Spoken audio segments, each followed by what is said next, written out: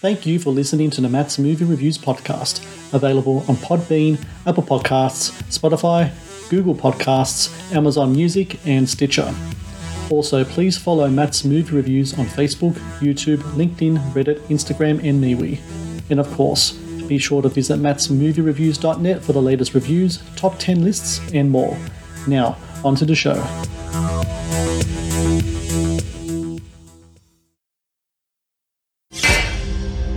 What do you want from me?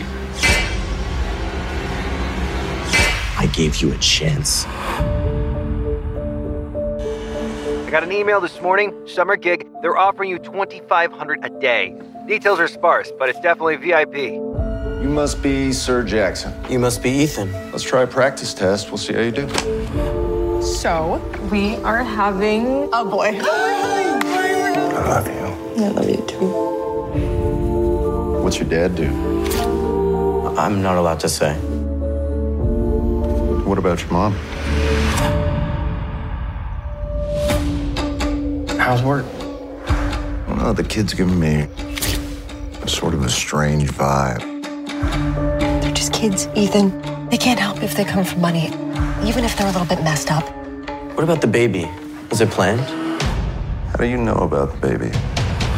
He's obsessed with me in a total stalker sort of way. Jackson, hi. I'm Annie. Ethan's told me a lot about you. You must be a really special person. This needs to stop right now. You've been accused of assaulting Jackson. He's scared of you. There are some pretty substantial bruises on his leg. Jackson gave himself those bruises. I need this job. I have a baby on the way. I'm gonna have to let you go. How was your evening, Ethan? Lost everything thanks to you. Will you stay away from my family or I'll hurt you?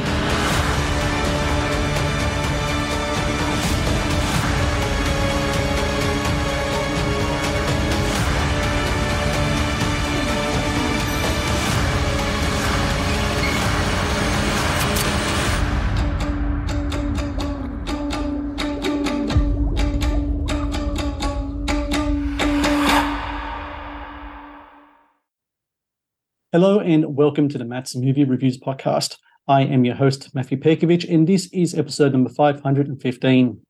Out now in theatres across the US is The Tutor, a thriller that stars Garrett Hedlund as a tutor who, after being assigned an unexpected job at a mansion, finds himself struggling with the obsession of his student who threatens to expose his darkest secrets.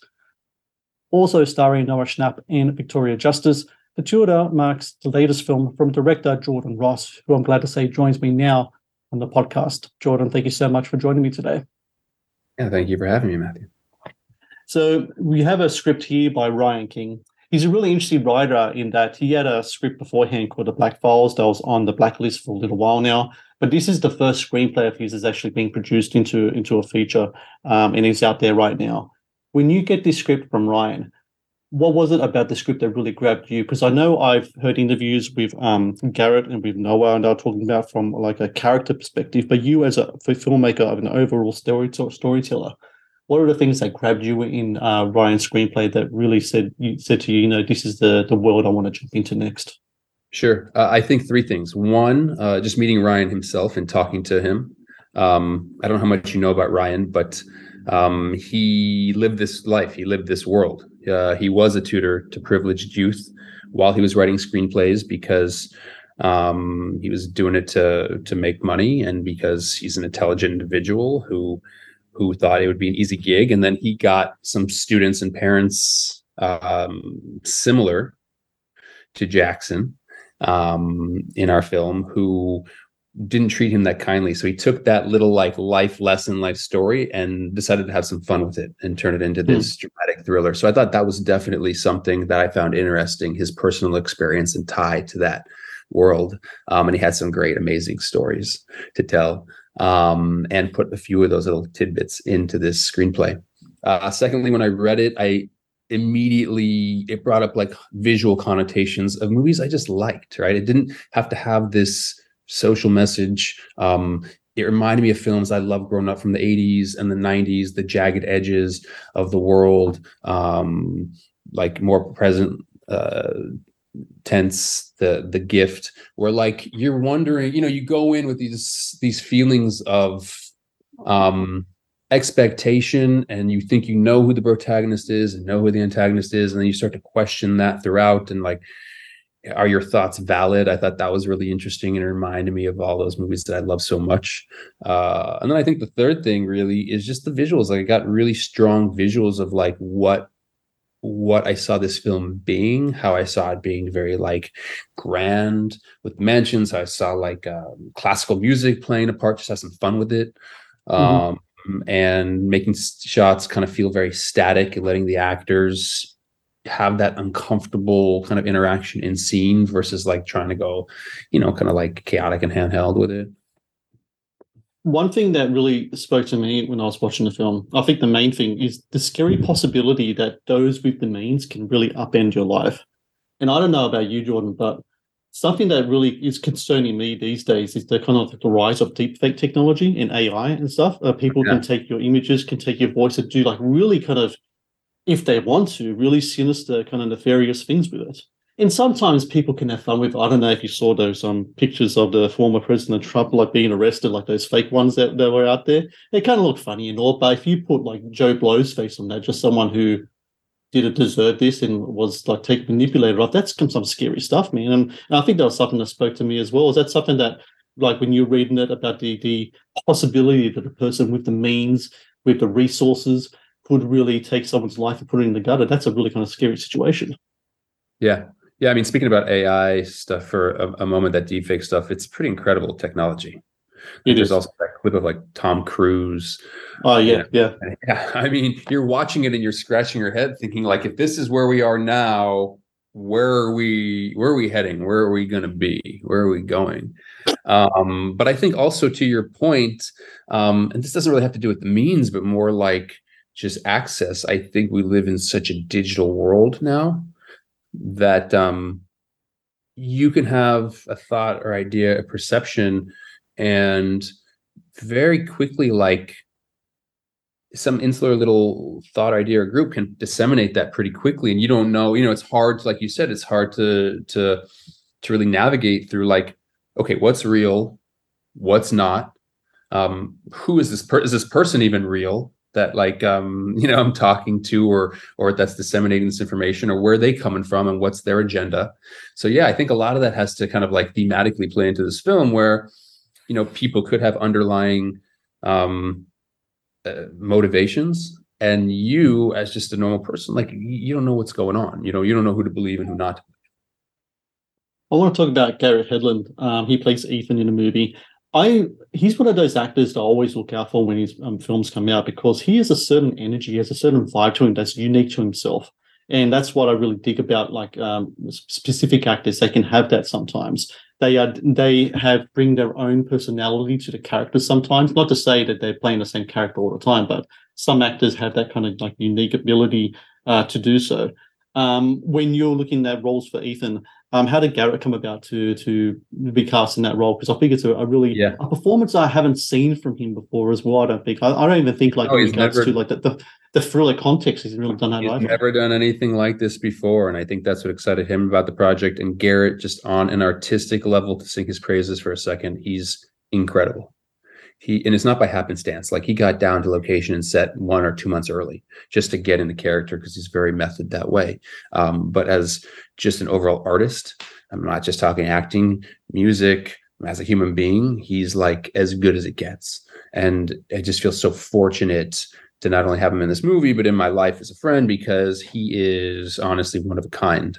How he came to be in the film is, when I got the script, I took out a piece of paper and I wrote down, I think, just a few names of actors who I think would really do this role justice. And also, it's something we hadn't seen before, and also elevate the material, right? Because it's something that, like, the story in and of itself, it's very kind of like noir, 90s, slow burn, dramatic thriller. Like, it really is going to rely on the actors, and especially Ethan, his character. He's on screen for 90+% of the time in scenes.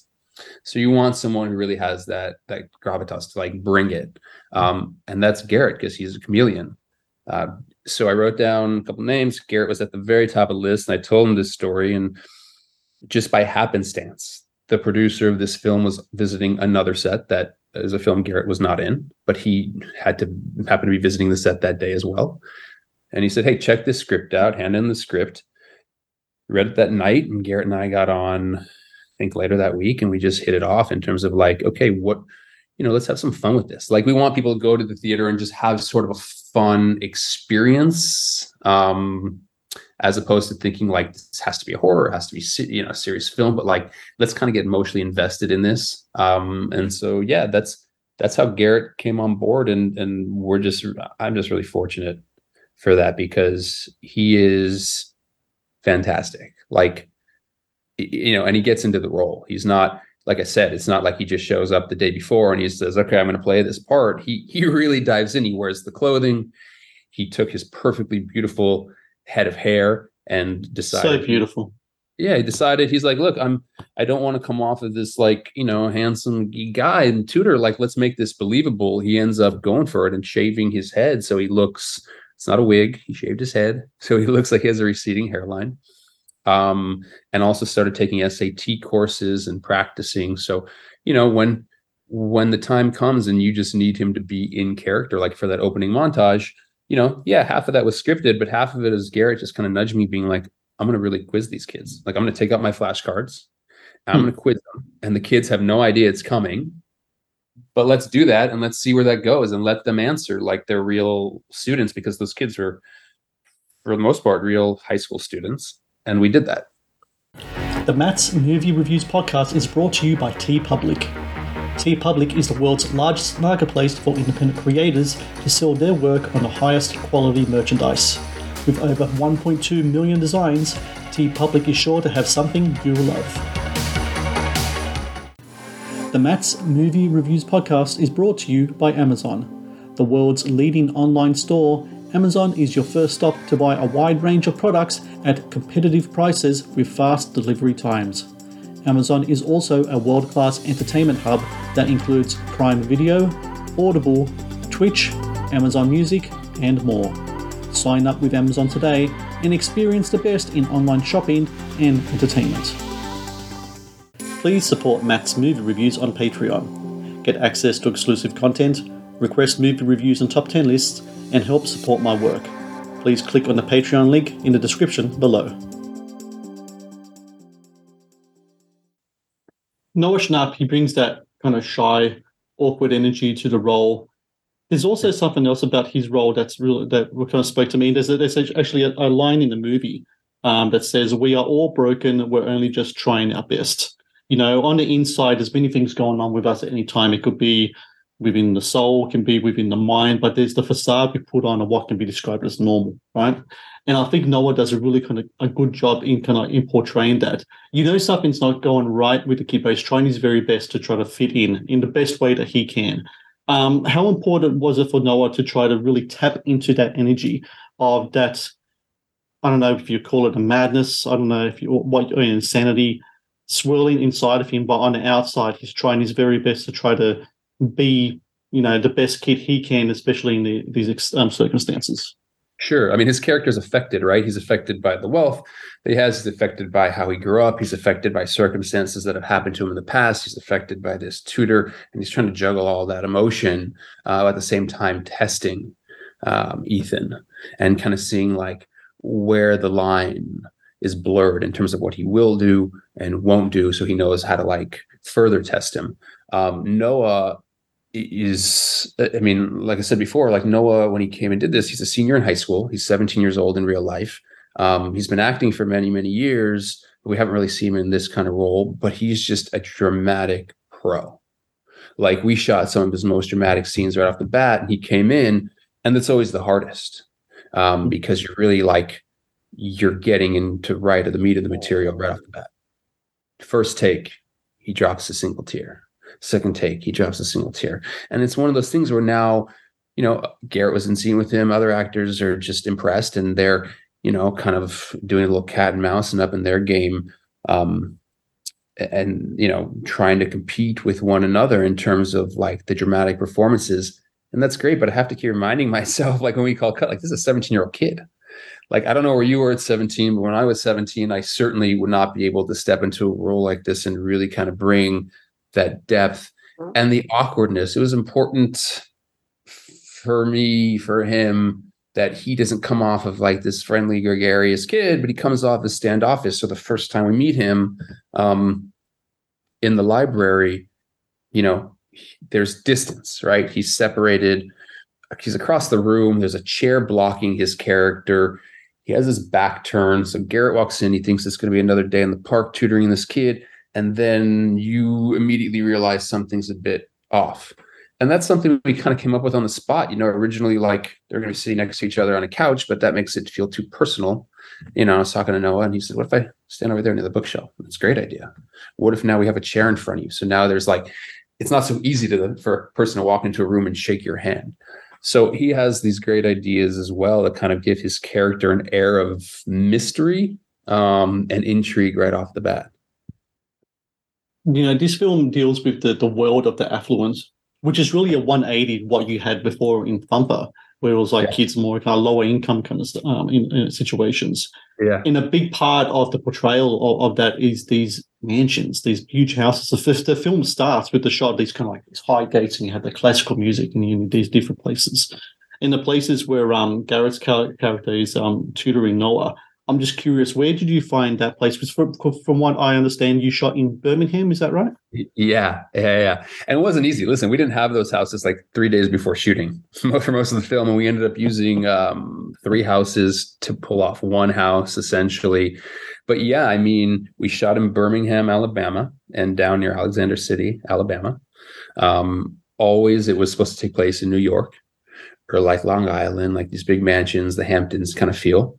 So from a technical standpoint, and then to get back to like how we found those houses in a second, from the technical standpoint, like we always kind of like, we didn't want to show the world, because once you start showing streets, like the streets are pretty beautiful, Birmingham, but pretty empty. There's no taxi cabs. There's no people walking around. So you can't give that away. So from a technical standpoint, we always wanted the camera to be a little lower. We're showing buildings behind people so that like the city feels city. And then for the houses, by happenstance, I just was talking to people who put me in touch with like the little mayor of this town outside Birmingham. We went to lunch, and I said, look, we're filming this movie. Birmingham is really trying to up their focus for doing films, and their status for like being a little film community like Atlanta. And he was so supportive and so helpful. He said, let me do some outreach. And within 24 hours, he said, here, my friends would be very interested in like having you come by and maybe filming at their house. And so that's how we found those houses, is just by talking to people and them saying, I know a guy who knows a guy. And like I said, we're at some points 48 hours out before filming, and we don't have the house even. So we're like, all right. And so that is a challenge. But it also made us kind of think on our toes. We'd walk into the room and we go, this works. We'll put the camera here, and Noah will be here. And, we kind of like, it was a bit run and gun, which is exciting and also terrifying, as you can imagine. But at the same time, like, it was good because it made us think, maybe think on the fly. And I might be wrong at this because you are a filmmaker. I'm just a guy who watches films.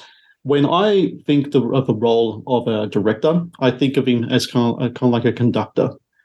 He's the one to make sure that everyone is in their spot, to make sure that they're playing their instrument at the best of their ability, and you have to bring it all together to present this, 90-something minutes of content to people to watch.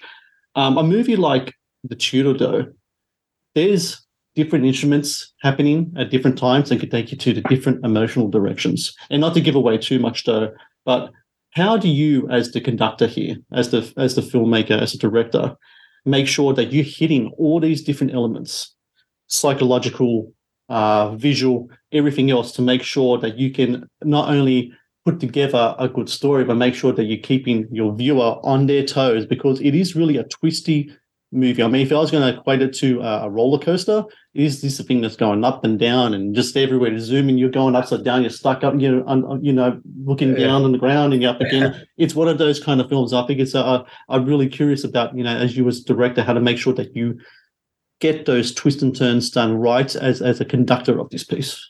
Well, I think, to use your analogy, as a conductor, you want to make sure you have a good casting crew. Like that's first and foremost talented people, right? And I think with our actors especially, like we're dealing with people who are incredibly talented, very experienced, very thoughtful, very prepared. So that makes my job in life a whole lot easier. And in terms of the preparation for the filming and the shots, yeah, I mean, I went on, there's a website called Shot Deck, right? And I looked for visual styles and cues that I thought may be beneficial to this film and just created this big folder.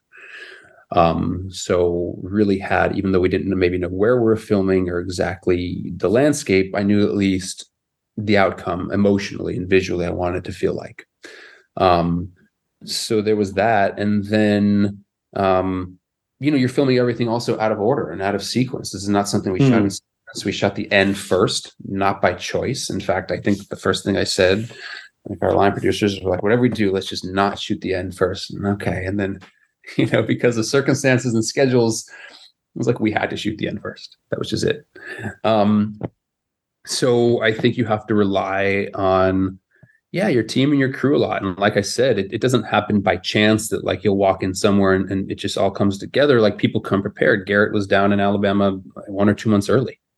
Like he knew this role, and we'd been together every day down in Alabama while I was like location scouting or doing whatever, tech scouting. So I think that was incredibly beneficial, because then when he gets to set, it's not like, wait, what is my character saying? What am I doing? It's, I'm going to walk in this room, and even though this line says, what's your name? I'm going to say, you must be Sir Jackson, because I should have some information on the character.